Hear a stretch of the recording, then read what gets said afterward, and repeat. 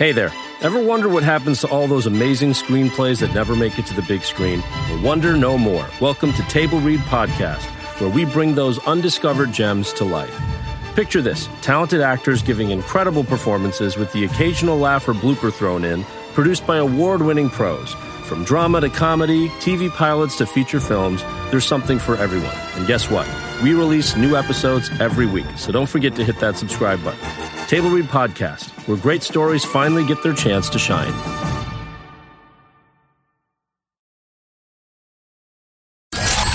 Spanning the nerd world and feeding your fandom. It's time for the Down and Nerdy Podcast.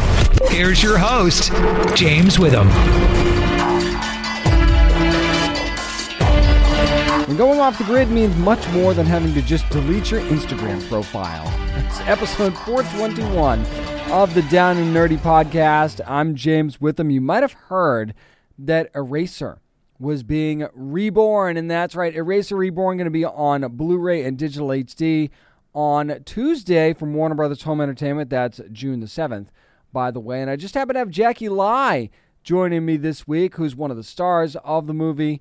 And she's got some really, really good insight on how this movie's been updated and how it makes sense for 2022 and modern audiences. And talking about some of the great action scenes that she gets to be a part of as well. So we'll dive into Eraser Reborn with her. And as far as reviews go, yep, you've been waiting for my review of Stranger Things Season 4, Volume 1. I'll be doing that with spoilers coming up. The first 3 episodes of The Boys premiering on Prime Video. You maybe haven't gotten a chance to see that yet, though, so I'll go spoiler-free on my review of that. Yeah, the Gotham Knights trailer, you've been talking about it on social media. I'll weigh in on that as well. Also going to be talking about The Princess from Hulu, Oni, Thunder God's Tale from Netflix, which is something brand new that's going to be coming out. The Hunger Games prequel, adding another name to the cast. I'll talk about that, and a big shakeup at Warner Brothers Pictures. Going to talk about that on the show as well. Remember, if you like the show, if you love the show, make sure you're subscribing on Spotify, Apple Podcasts, Google Podcasts, wherever you like to listen to us. Make sure you're subscribing and tell a friend too. By the way, if you don't follow us on social media, at Down and Nerdy 757, I've been doing some giveaways on there, and that's for new and existing subscribers, by the way. So you just have to follow the instructions on how to enter, and if it's stuff that you already do, then all you have to just do is say, hey, I want to enter this, and and you get extra entries for already doing what I asked you to do on the post in the first place. So if you want some cool giveaways, did one for the boys this week. Last week it was Stranger Things, and this week, oh, well, who knows what it's going to be. It'll be something good, though, something you want. That much I can tell you. Let's get the show started, though, shall we? Jackie Lai joins me next to talk about Eraser Reborn on the Down and Nerdy Podcast. This is Jessica Lucas from Gotham on Fox, and you're listening to the Down and Nerdy Podcast. You might remember a movie called Eraser from 1996. Well, guess what? It's back. Eraser Reborn kind of reinvents everything, and boy, does she have a big, big part in that. It's Jackie Lai. Jackie, how you doing? I'm great. How are you? Doing very, very well. Now, this is, like I said, a reboot of the Arnold Schwarzenegger movie from 1996. Of course, Vanessa Williams was in that as well. It feels like it would be a lot harder, though, Jackie, to erase someone now with phones everywhere. You've got social media presence and things like that. So how do you feel like this movie updates the story for a modern world? Well, exactly like what you're saying. Social media is such a big presence in our day-to-day, that in order to erase somebody, we have to account for that. And then in order to fabricate a new person, we have to account for that as well. So it's crazy that nowadays, in order for someone to be real, you have to have a social media presence. So, using technology and am I allowed to say this? I guess bots. In the film, we were able to modernize the process of erasing someone. It worked out really, really well, too. There was a lot of clever things in that, of course, where I can't talk about it either because I'm not going to spoil anything. But you also got to work with Dominic Sherwood a bit when you're both on Shadowhunters. And, of course, you guys starring together in this. So how excited were you to actually get a chance to work with him again? Oh, I was so excited. I actually, as soon as I found out, I messaged him and I said, little birdie told me that you're going to be Pollard. And he's like, how did you know? Because I don't think he knew yet who they had chosen. But yeah, and then we kept each other updated along the way before actually meeting up in South Africa. So it was really nice. It's like a little catch up. Have you guys actually gotten any response from like the Shadowhunters fandom that are already just excited for this thing just because you guys have that connection? Yeah, definitely. I think a lot of the Shadowhunter fans were really excited to know that we're coming back together. And we're so lucky. I mean, in some of my other projects too, a lot of the Shadowhunter actors that I've worked with are on the same show. And it's always really nice to be able to work with someone you've worked with before and know that you guys get along. And Shadowhunters has such an amazing fan base that we're lucky to have them and for them to follow us on all the journey to come. Creates a really good chemistry too, and that's always a good thing when everybody's comfortable. Now, Jackie, Rena might be in trouble in this thing, but she's no damsel in distress either, which I really, really love. So how would you describe her to anybody that's coming into this thing fresh? You know, I've used this a lot while I was prepping her, and I don't know if it makes any sense, but I feel like she's kind of a glamorized street rat in the sense that she looks interesting. Yeah. She looks a certain way, but really deep down, she's lived on the streets. She's had to be resourceful with what was given to her and her circumstances and doing what she can and collecting what she can in order to be who she is and fight for what she believes in. She's crafty too, which I really, really love. She's very, very clever, and you guys will see that when you watch this thing. Now, Jackie, the scenes where people get erased can actually be kind of intense, and you kind of expect that a little bit. What was it like to shoot that first scene where Rena gets erased and to like hear that classic line for the first time from the movie? It was really cool, to be honest with you. I was like, Dom, you did it so well. It's amazing what they did. And as you saw she was my stunt double, what they did to her face. I mean, to see that. And she was walking around set with it on. It was very creepy. That's not weird at all. No. Right? I mean, they were contemplating working with a dummy, but instead they used a real person, which I find so much more fascinating to be able to have a real person play the part of a deceased person. It's just scarier. But yeah, that was really cool and really creepy. No doubt about that. Even though he's trying to help her, Mason, what he's doing, it's pretty intense, and he has, it's a little bit of a tough sell when you're saying, hey, I'm going to erase you and do all this stuff. How would you describe that relationship between the two of them in the early going? And maybe there's some trust issues there? Oh, definitely. I mean, I'm trying to be careful with what I use because I can often give too much detail. Yeah, there's definitely trust issues. I can speak from my side, which is she doesn't trust anyone. I mean, there's people that come along and try to help her, and yet she's always hiding something from someone. So there's a lot of mind games going on to still get to her goal with all of the kind of spontaneous things that come along during her journey. That made perfect sense. Once you see the movie, that will make perfect sense. She didn't spoil anything either. Talking to Jackie Lai from Eraser Reborn, which of course you can get on Blu-ray and of course digital HD as well on June the 7th. Now, Jackie, based on the trailer, it seems like it's not just one threat we got going on here, but two threats that they're running from as well. So how much of the odds really stacked against them? And which threat do you think is the more like pressing threat for Jackie? I mean, for Rena. It's hard to say because I think in her world, she's seen the worst from both sides, from the legitimate and the illegitimate worlds. And so I think for her, everything is so real.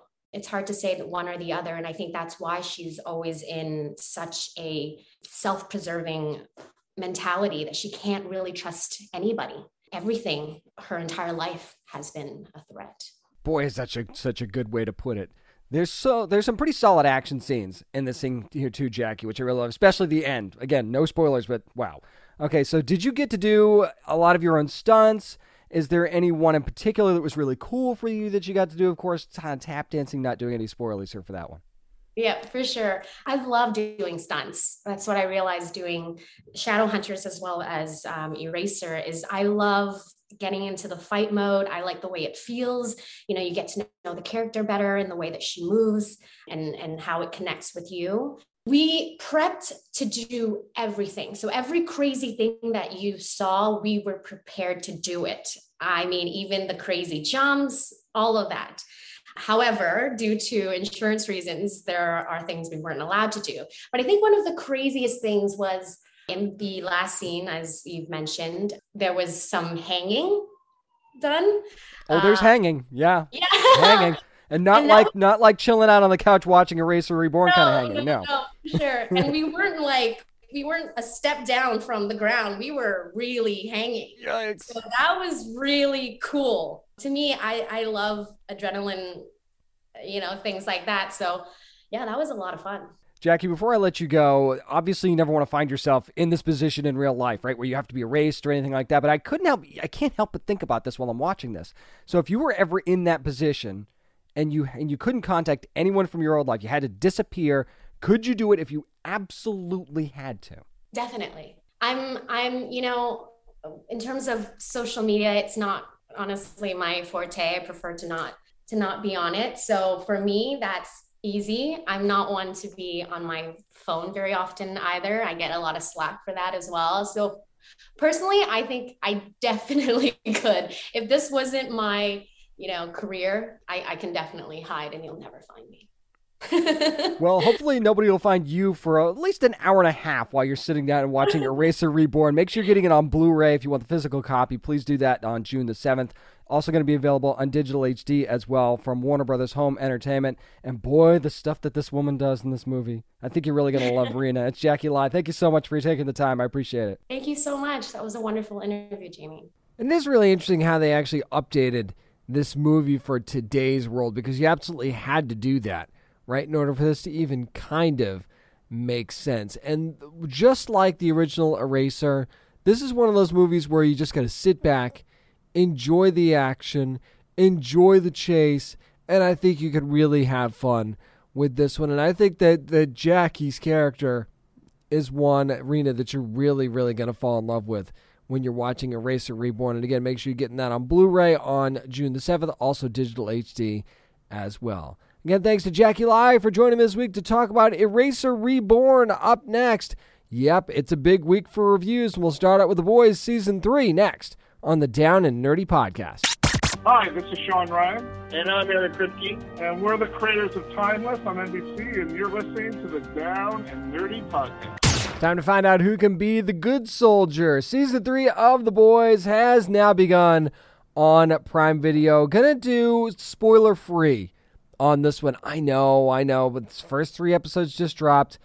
I don't want to be the guy that spoils it for you. And yeah, it's going to be pretty difficult to not do this with spoilers. But one thing that I thought that they did really well in this coming season, in this season 3 to start things off, was what they did with Homelander's story. And from the trailers that, Homelander is, trying to walk back the whole relationship with Stormfront and the whole Nazi thing.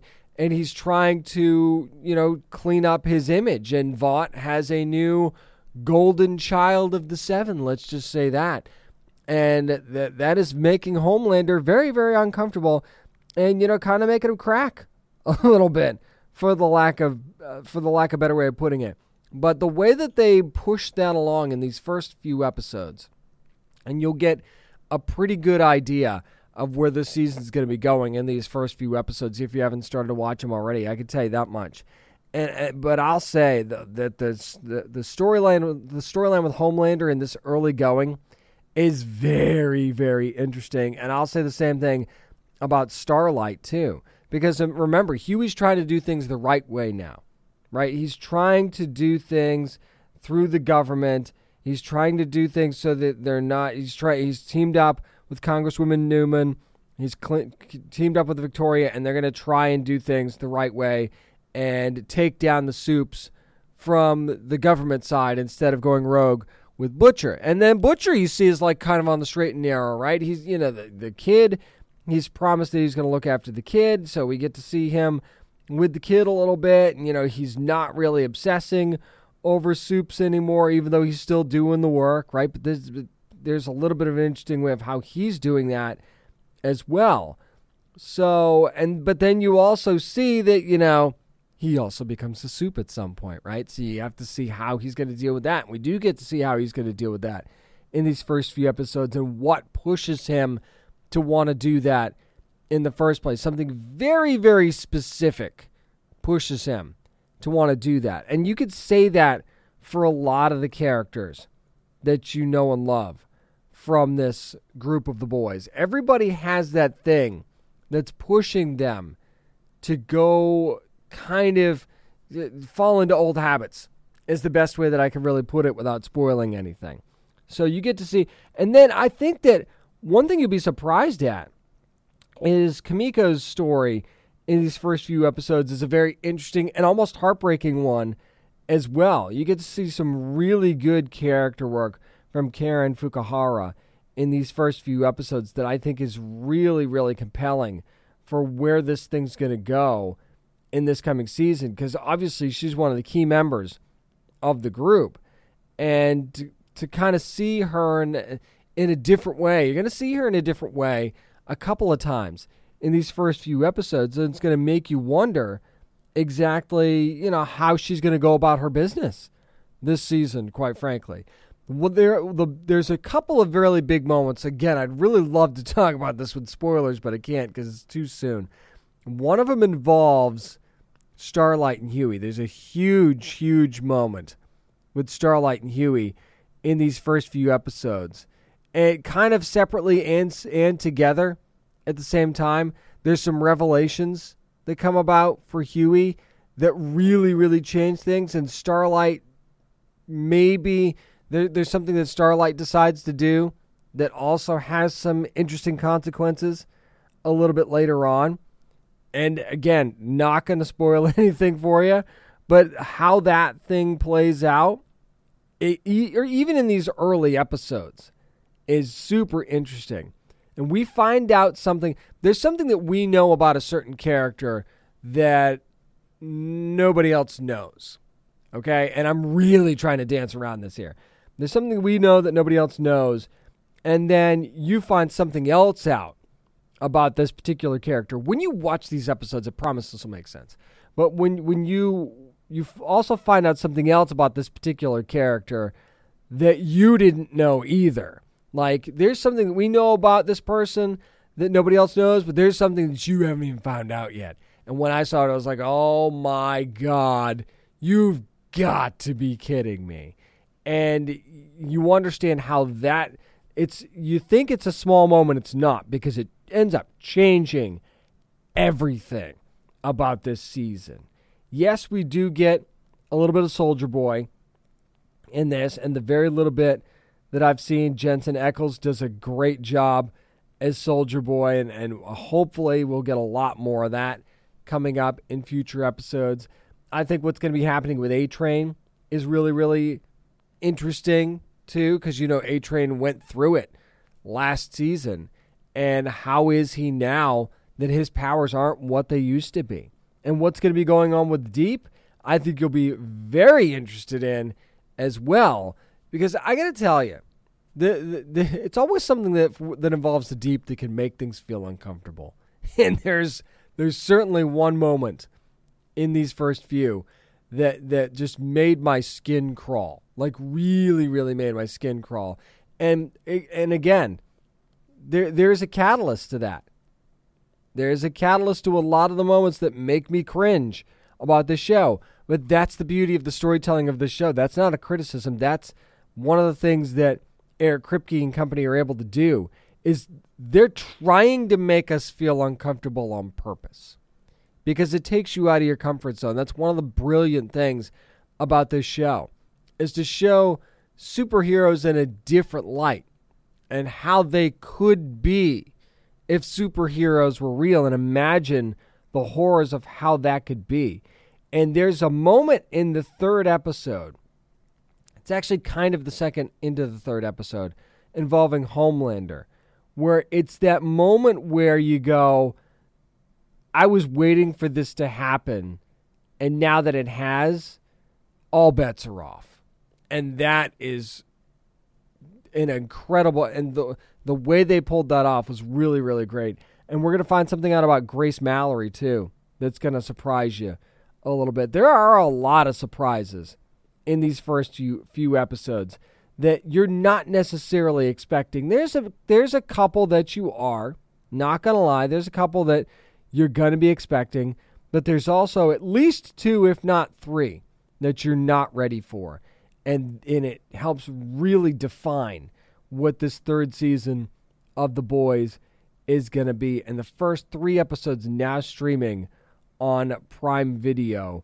And I got to tell you, this is going to be maybe the craziest season yet, just because of the reveals we get in this first few episodes. And if I'm saying that, knowing what this show's already done over the first 2 seasons, if I'm saying this could be the craziest season ever, and I mean it, then you know that some weird stuff and some crazy stuff is going to be going down. So give yourself enough time to be able to watch all 3 of these episodes back to back to back. I will tell you that much.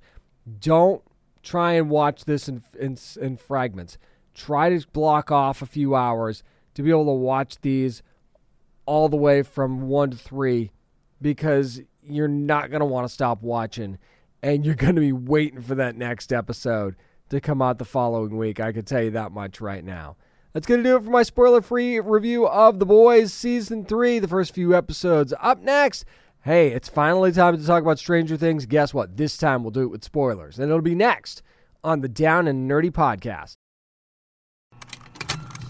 Contained herein are the heresies of Radolf Burntwine, erstwhile monk turned traveling medical investigator. Join me as I uncover the blasphemous truth of a plague-ridden world, that ours is not a loving God, and we are not its favored children. The heresies of Radolf Burntwine, coming January 2nd, wherever podcasts are available. Hey guys, it's Jake Manley from Netflix's The Order, and you are listening to the Down and Nerdy Podcast. Fire up the Kate Bush and let's be superheroes. Season 4, Volume 1 of Stranger Things is in the books.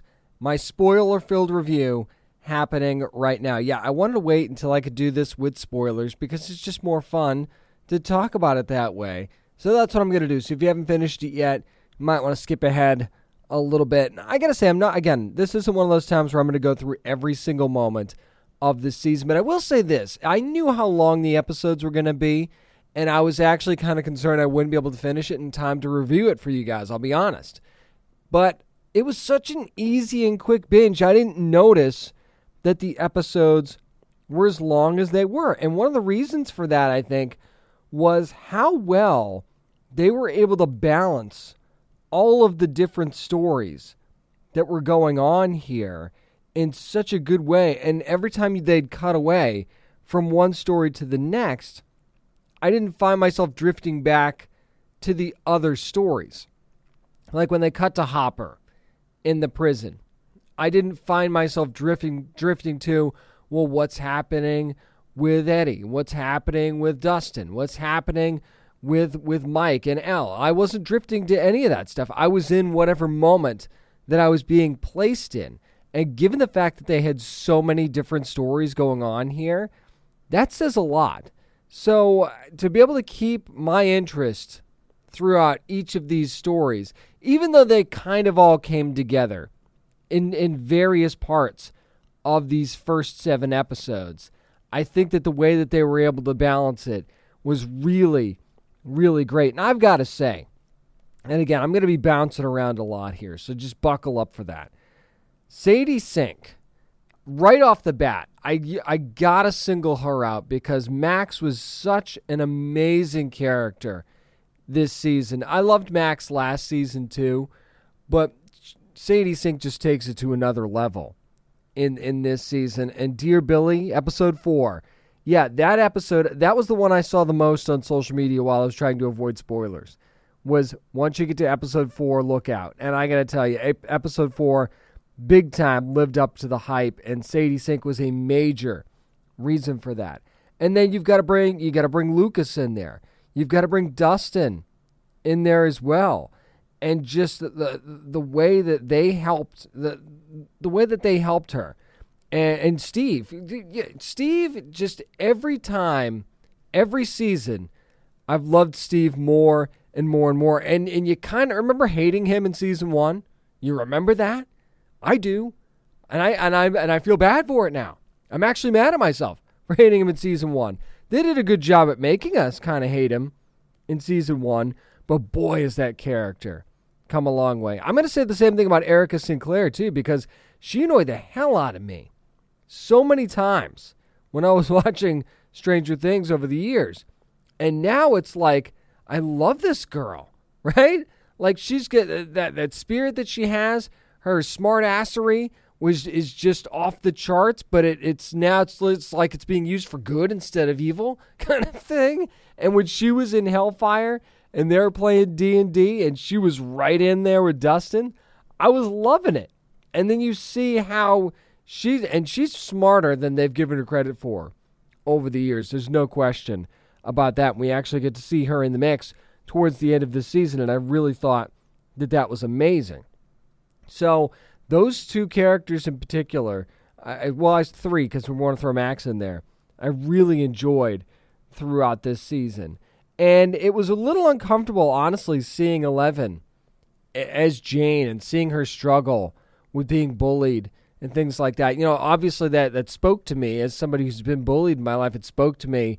And to see her powerless like that, not just losing her actual powers, but powerless in the fact that there was nothing that she could do. And if you've ever felt that in your life, I think you felt Millie Bobby Brown in those moments as Jane and even as Elle outside of that. I think you felt those moments. And then when she smacks that girl in the head with that roller skate, it's almost like this thing triggered in her. And you never want to see anybody have to get to that level, right? You really don't. And then that sort of springboards into the people that are looking for her, and everything starting to either fall apart or come together. That's kind of the way that you need to interpret that your own way. Because when Owen shows up, you're thinking, okay, is this a good thing or a bad thing? When you see Brenner, you're automatically, your caution light goes on. I know mine did. And I still was like keeping my eye on it the entire time. Although I will say that during the Nina project, I kind of figured out that sequence of secrets that we got revealed in that last episode. I kind of had that figured out already. I think that they dropped some good enough hints that, you follow the breadcrumbs and you kind of find out that, biggest spoiler of this review, that one is Vecna. Yeah, I think that you kind of were able to get there, or at least now one being responsible for killing everyone, that I didn't necessarily have, but I had kind of connected the dots up to that point. And that really sets up a great final showdown between Vecna and Eleven coming up in the second volume. You assume, anyway, that's what's going to happen.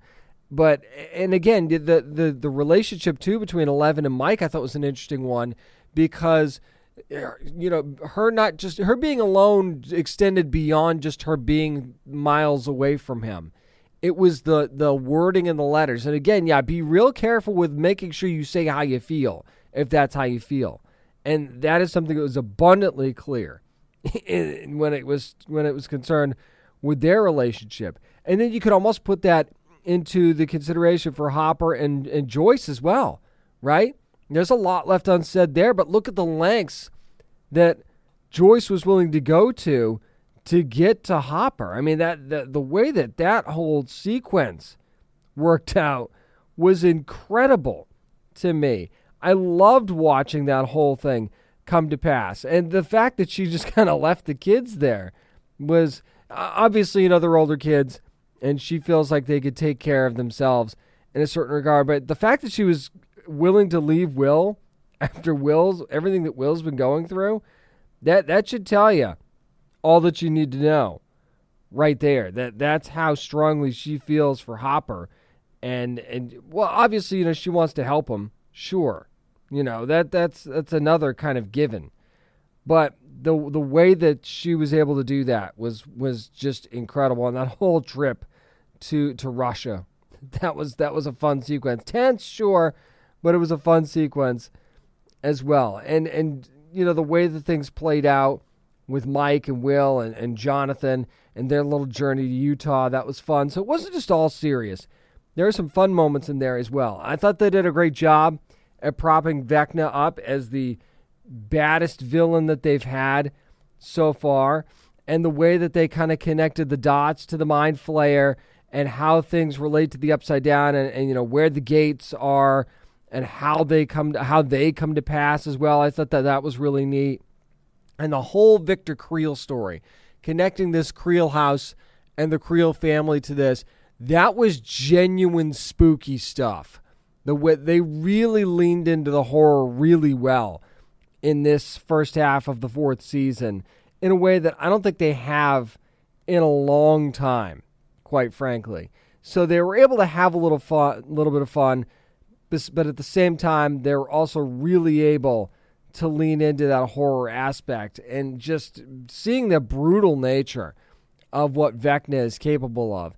And then you bring Barb back into the whole thing, right? Because, of course, Vecna is preying on people who have done bad things or have that, that deep-seated guilt or something that's been eating away at them. That's how he sort of chooses his victims.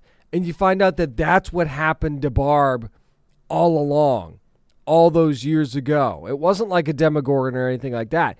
No. It was Vecna all along, going all the way back to season 1. So that was, and now again, one of our cliffhangers is what's going to happen with Nancy, right? So that's one thing that we've got to think about heading into to the second volume of season 4, and on top of a whole bunch of other things. But I loved the developing friendship between Nancy and Robin. I thought was a lot of fun. I really loved that. Eddie Munson. I don't know how you don't love Eddie. I think that that's a character that I wish we'd have gotten a little bit sooner. Wouldn't have made sense if we did, of course, but if we'd have gotten him sooner, I would have loved to enjoy Eddie's character a little bit longer. The fractured relationship between the core group of the boys, I thought it was something that's a coming-of-age thing that just sort of happens to groups of friends as you get older, right? And then how they started to grow apart, and maybe they're going to start to slowly come back together again. We sort of see that with Lucas and Dustin and that group as well. But, how's that? And you saw the relationship between Mike and Will and how they kind of drifted too. That just sort of happens with boys as you get older. So I thought that was a nice, true-to-life part of this story. There's so many loose ends that need to be tied up, and you understand why these final 2 episodes are going to be as long as they are. But I got to say, overall, again, the way they were able to balance this thing, and you gave us the camaraderie between the group, you gave us the chemistry between these characters that we know and love, the way you introduced the newer characters I thought was great. The fact that now the government is after El adds an extra added element of difficulty for how they're going to solve this problem of Vecna and the Upside Down, and can they solve it? Ultimately, you feel like they're going to, but at the same time, they've created a genuine sense of doubt here as to whether or not they're actually going to be able to pull this off. And I think we're going to be losing some people in these final couple episodes. I don't like it any more than you do, and I don't know that I can name names here, but I think we're going to be losing some people, some characters that we really love in these upcoming final couple of episodes that are going to be coming up on July the 1st. And it's scary, man, because this is a show that really, maybe wasn't as good as it was in the first season in 2 or 3, even though I enjoyed them both. This 4th season shows you why we fell in love with the show in the first place. Certainly why I fell in love with it in the first place, and what they were able to do to kind of, I think, recapture the magic of the first season in such an advanced way, the way that they've brought these characters up these last several years. I thought that a masterful job by the Duffer Brothers and company, everybody that worked on Stranger Things Season 4. And yes, the end is near, but it's going to be a big one. That's going to do it for my spoiler-filled review of Stranger Things Season 4, Volume 1. Up next, as if that's not enough, there's still some nerd news to get to. Let's do it. I'm James Witham, and this is the Down and Nerdy Podcast.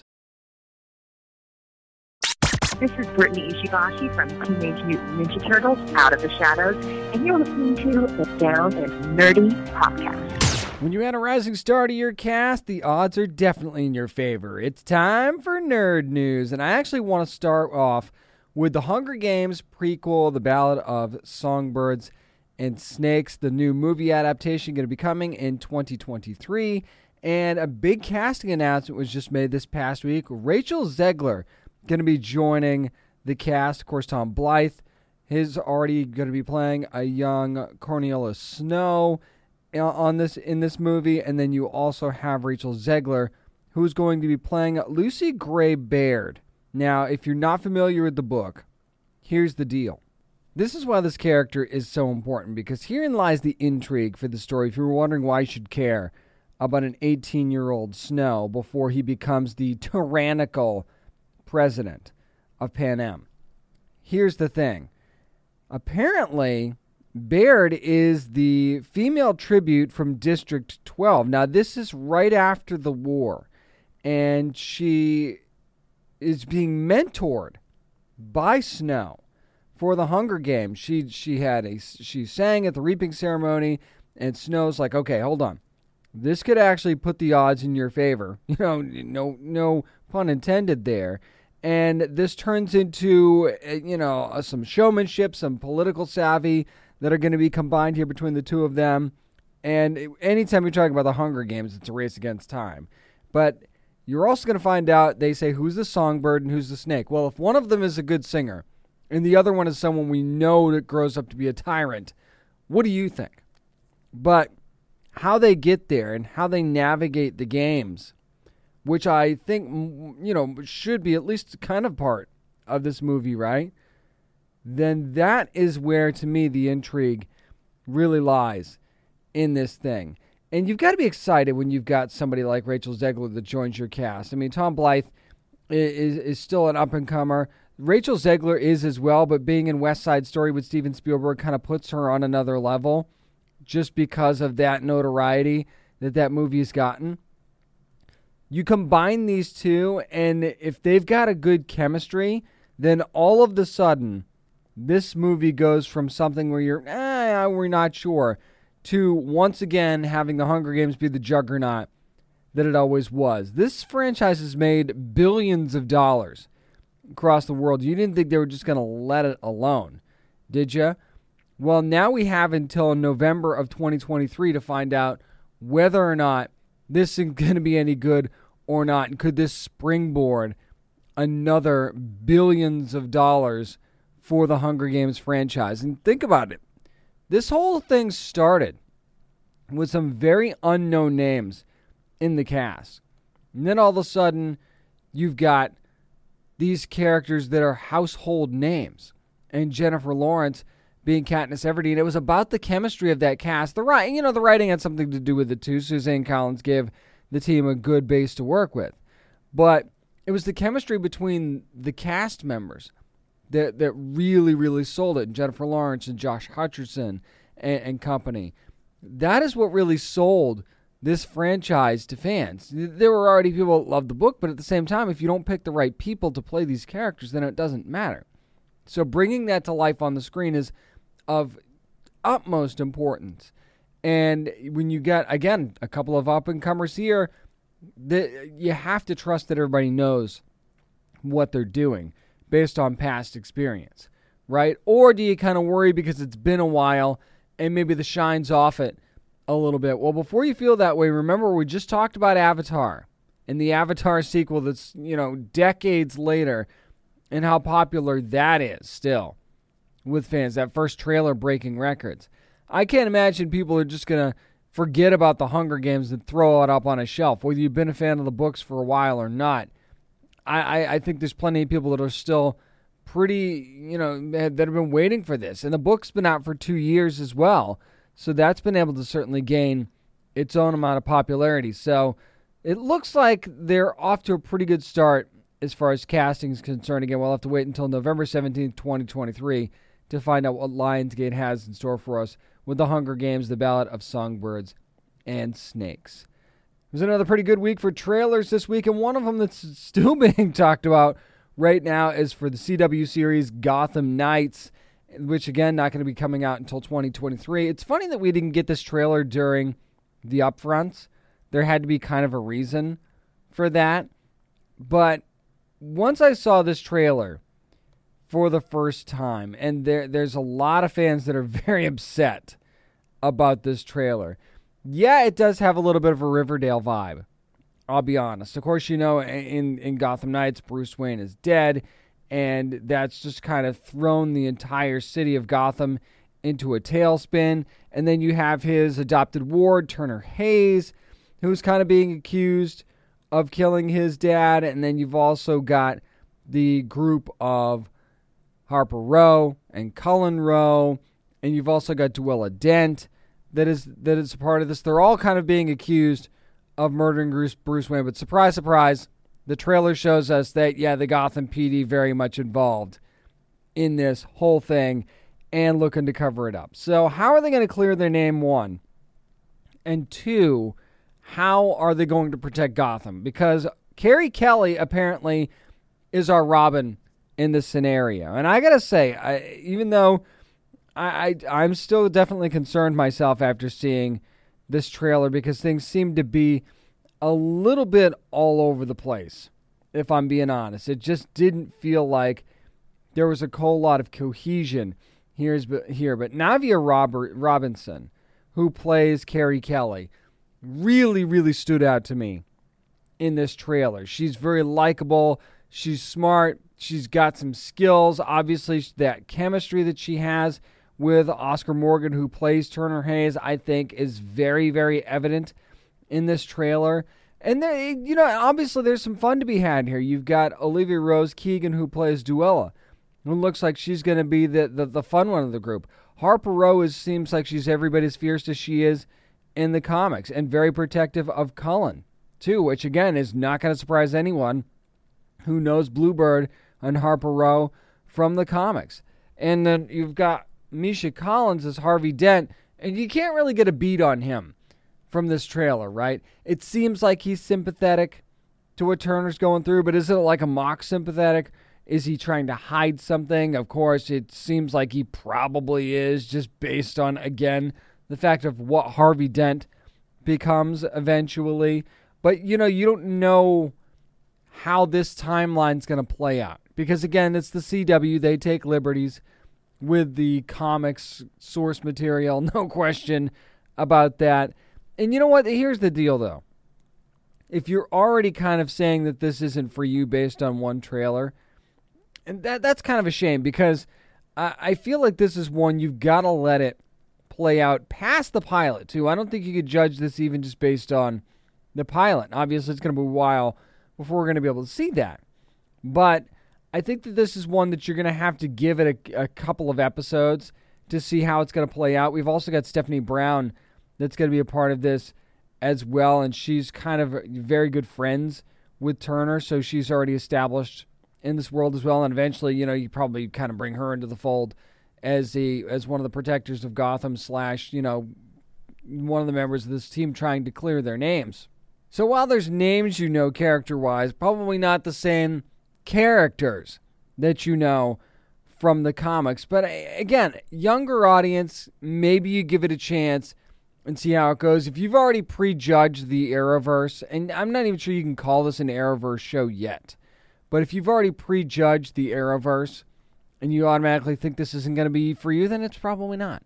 But I'm going to go into this with an open mind and see where this whole thing goes, because again, the thing that we're starting off with is that Bruce Wayne and Batman are dead, and now we're going to have to just kind of go from there. So how does that whole thing play out? Who ultimately ends up being responsible? When do we find out who's responsible? All of these are questions that we're going to need answers to, and I don't know. And I think depending on when we get those answers, will go a lot as to whether or not this show is going to be successful or not. Also want to talk about a new movie that's going to be coming out from 20th Century Studios, going straight to Hulu, and that is The Princess. It'll be out on July the 1st on Hulu. This is starring Joey King, who is an Emmy nominee. You might remember from The Act and The Kissing Booth. And again, not your traditional princess at all. She's strong-willed. She doesn't want to marry the person that her parents have picked out for her. Not atypical of a princess. And, Dominic Cooper kind of plays the villain in this whole thing, kind of plays he's the betrothed. Is that the proper term, betrothed? I think it is anyway. And apparently he's a sociopath. And, why would anybody want to marry a sociopath? So they kind of, they lock her up. And guess what? You think she's just going to sit there when she's not the typical princess? No.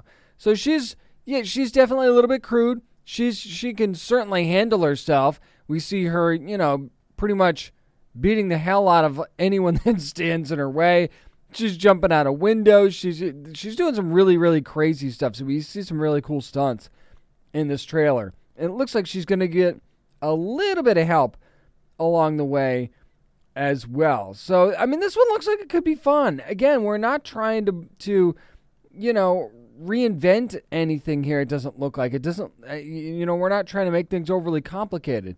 You just want to see a story about a princess who's not your traditional, princess, or certainly a damsel in distress, but a damsel that can put other people in distress, certainly. And, Dominic Cooper's, I think, going to be really fun in a villain role here. He has that kind of charisma about him, and we don't get to see a ton of him in this trailer, but hopefully we get to see more in the next one. But this is one I think has a chance to be really fun. The Princess on Hulu, coming out on July the 1st.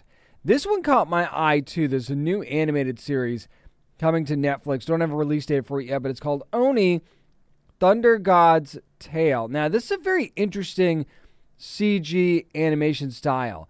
It is not really your traditional CG animation style that you might be used to seeing, and credit for that obviously goes to the amazing animation studio Tonko House Incorporated that is going to be a part of this. And then you have got Disei Susumi, who's going to be the showrunner for this thing as well. And it's almost like you get a little bit of that, almost, kind of mixing in like a peg figure kind of feel, or I don't want to say claymation because that's not really the best way to describe it. But you've got the animation mixed in with what almost looks like handcrafted elements in this thing. If that makes any sense. Well, you see the trailer. Go to downandnerdypodcast.com to see the trailer, and you'll see what I'm talking about.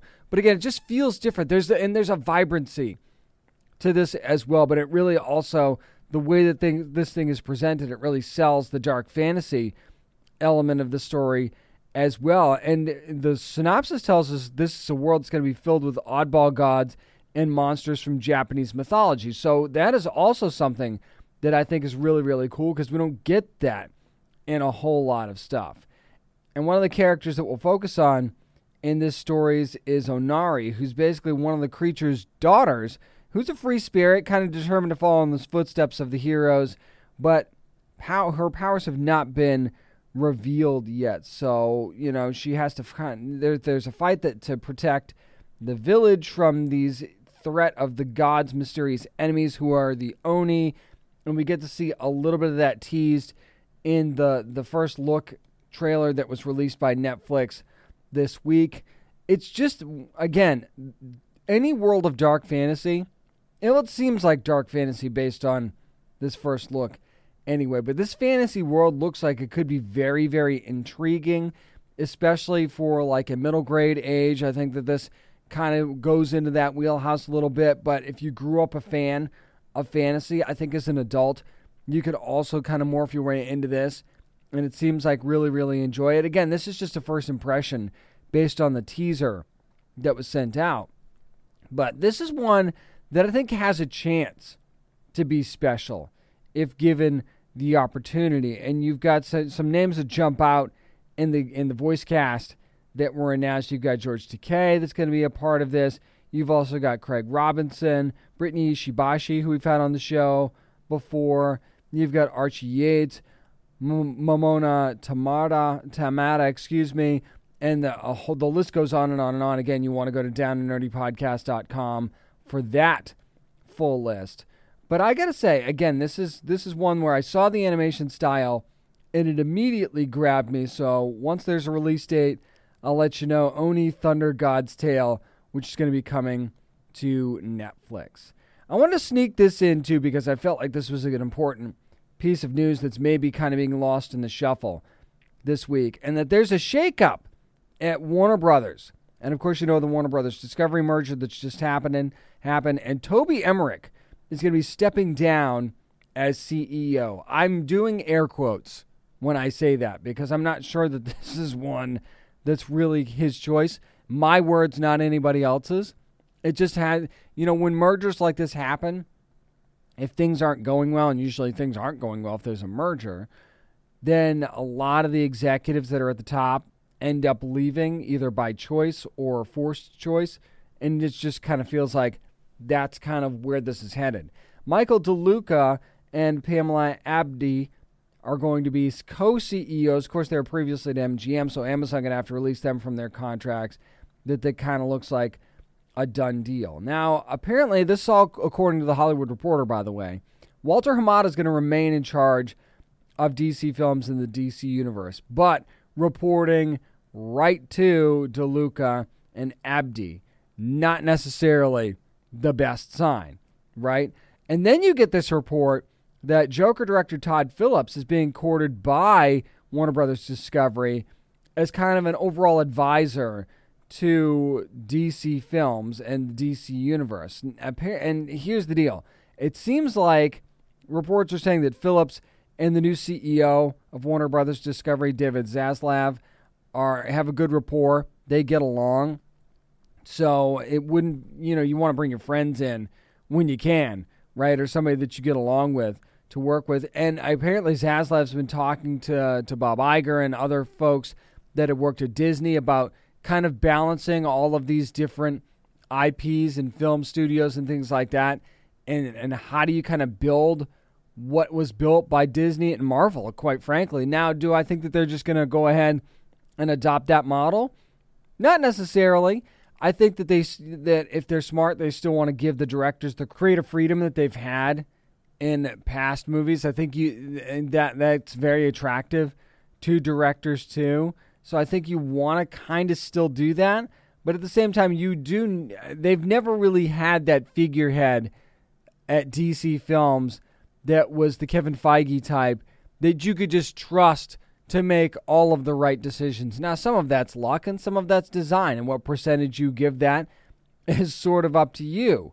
But at the same time, I think it's very, very interesting that we ended up getting to this point, and that it's kind of taken this long for Toby Emmerich to be ousted by Warner Brothers, and it took a merger. Now, think about it. This is the second merger under Emmerich's watch. First it was AT&T, now Warner Brothers Discovery.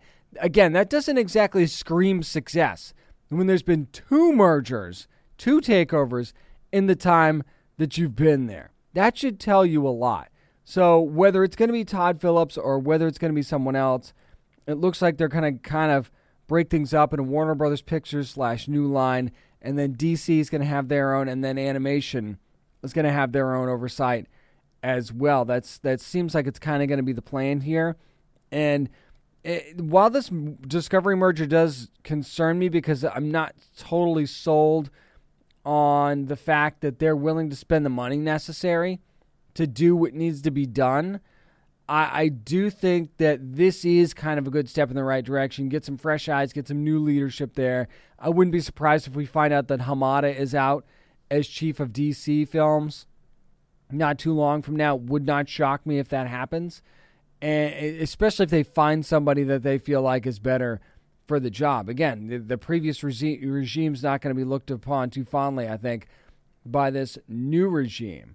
So this is one that's definitely worth keeping an eye on in the coming months, and certainly for the rest of this year, to see how it plays out, because I wouldn't be surprised if we are not done with these changes for sure.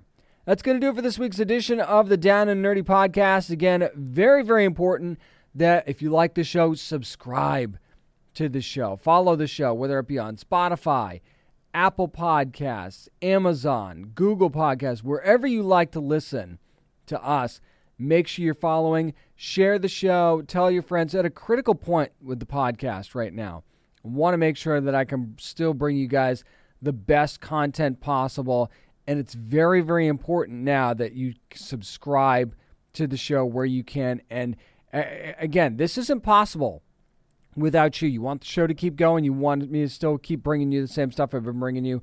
Tell your friends to subscribe to the show as well. Listen, interact with me too. I'd love to hear from you, whether it be at downandnerdypodcast.com or on social media at downandnerdy757 on Twitter or on Instagram, and at downandnerdy on Facebook. Going to be running some more contests too. There's going to be stuff that you can win. If you're an existing subscriber, you're eligible for this thing too. You just have to follow the instructions on how to enter. And there's just one step that you won't have to take if you're already a subscriber or if you're already a follower on social media. All you got to do is let me know that you want to enter, and then and you're entered. And you'll get extra entries for doing that as well. So some cool stuff that's going to be coming up along the way. And I really, really, again, appreciate your support. Remember, you never have to apologize for being a nerd, so let your fan flag fly and be good to your fellow nerds. Have you ever watched a futuristic sci-fi movie and wondered, but wait, could any of this really happen? And will I live long enough to see it? That's what our show Hypothetical is about. I'm Carrie Bechet, and on this podcast, we ask what-if questions about the future. Like, what if we could read minds? What if the world's digital data was erased all at once? What would happen if the Yellowstone supervolcano erupted? Then we explore that question two ways, through speculative science fiction and through dialogue with brilliant scientists. The result is a genre-bending narrative that's interwoven with real facts provided by literal geniuses. And, spoiler alert, a lot of the science fiction out there, it's not nearly as far-fetched as you might think. Come time travel with me into the future on Hypothetical. New episodes on Tuesdays, available on all your favorite podcast apps. Just search Hypothetical. That's Hyperthetical.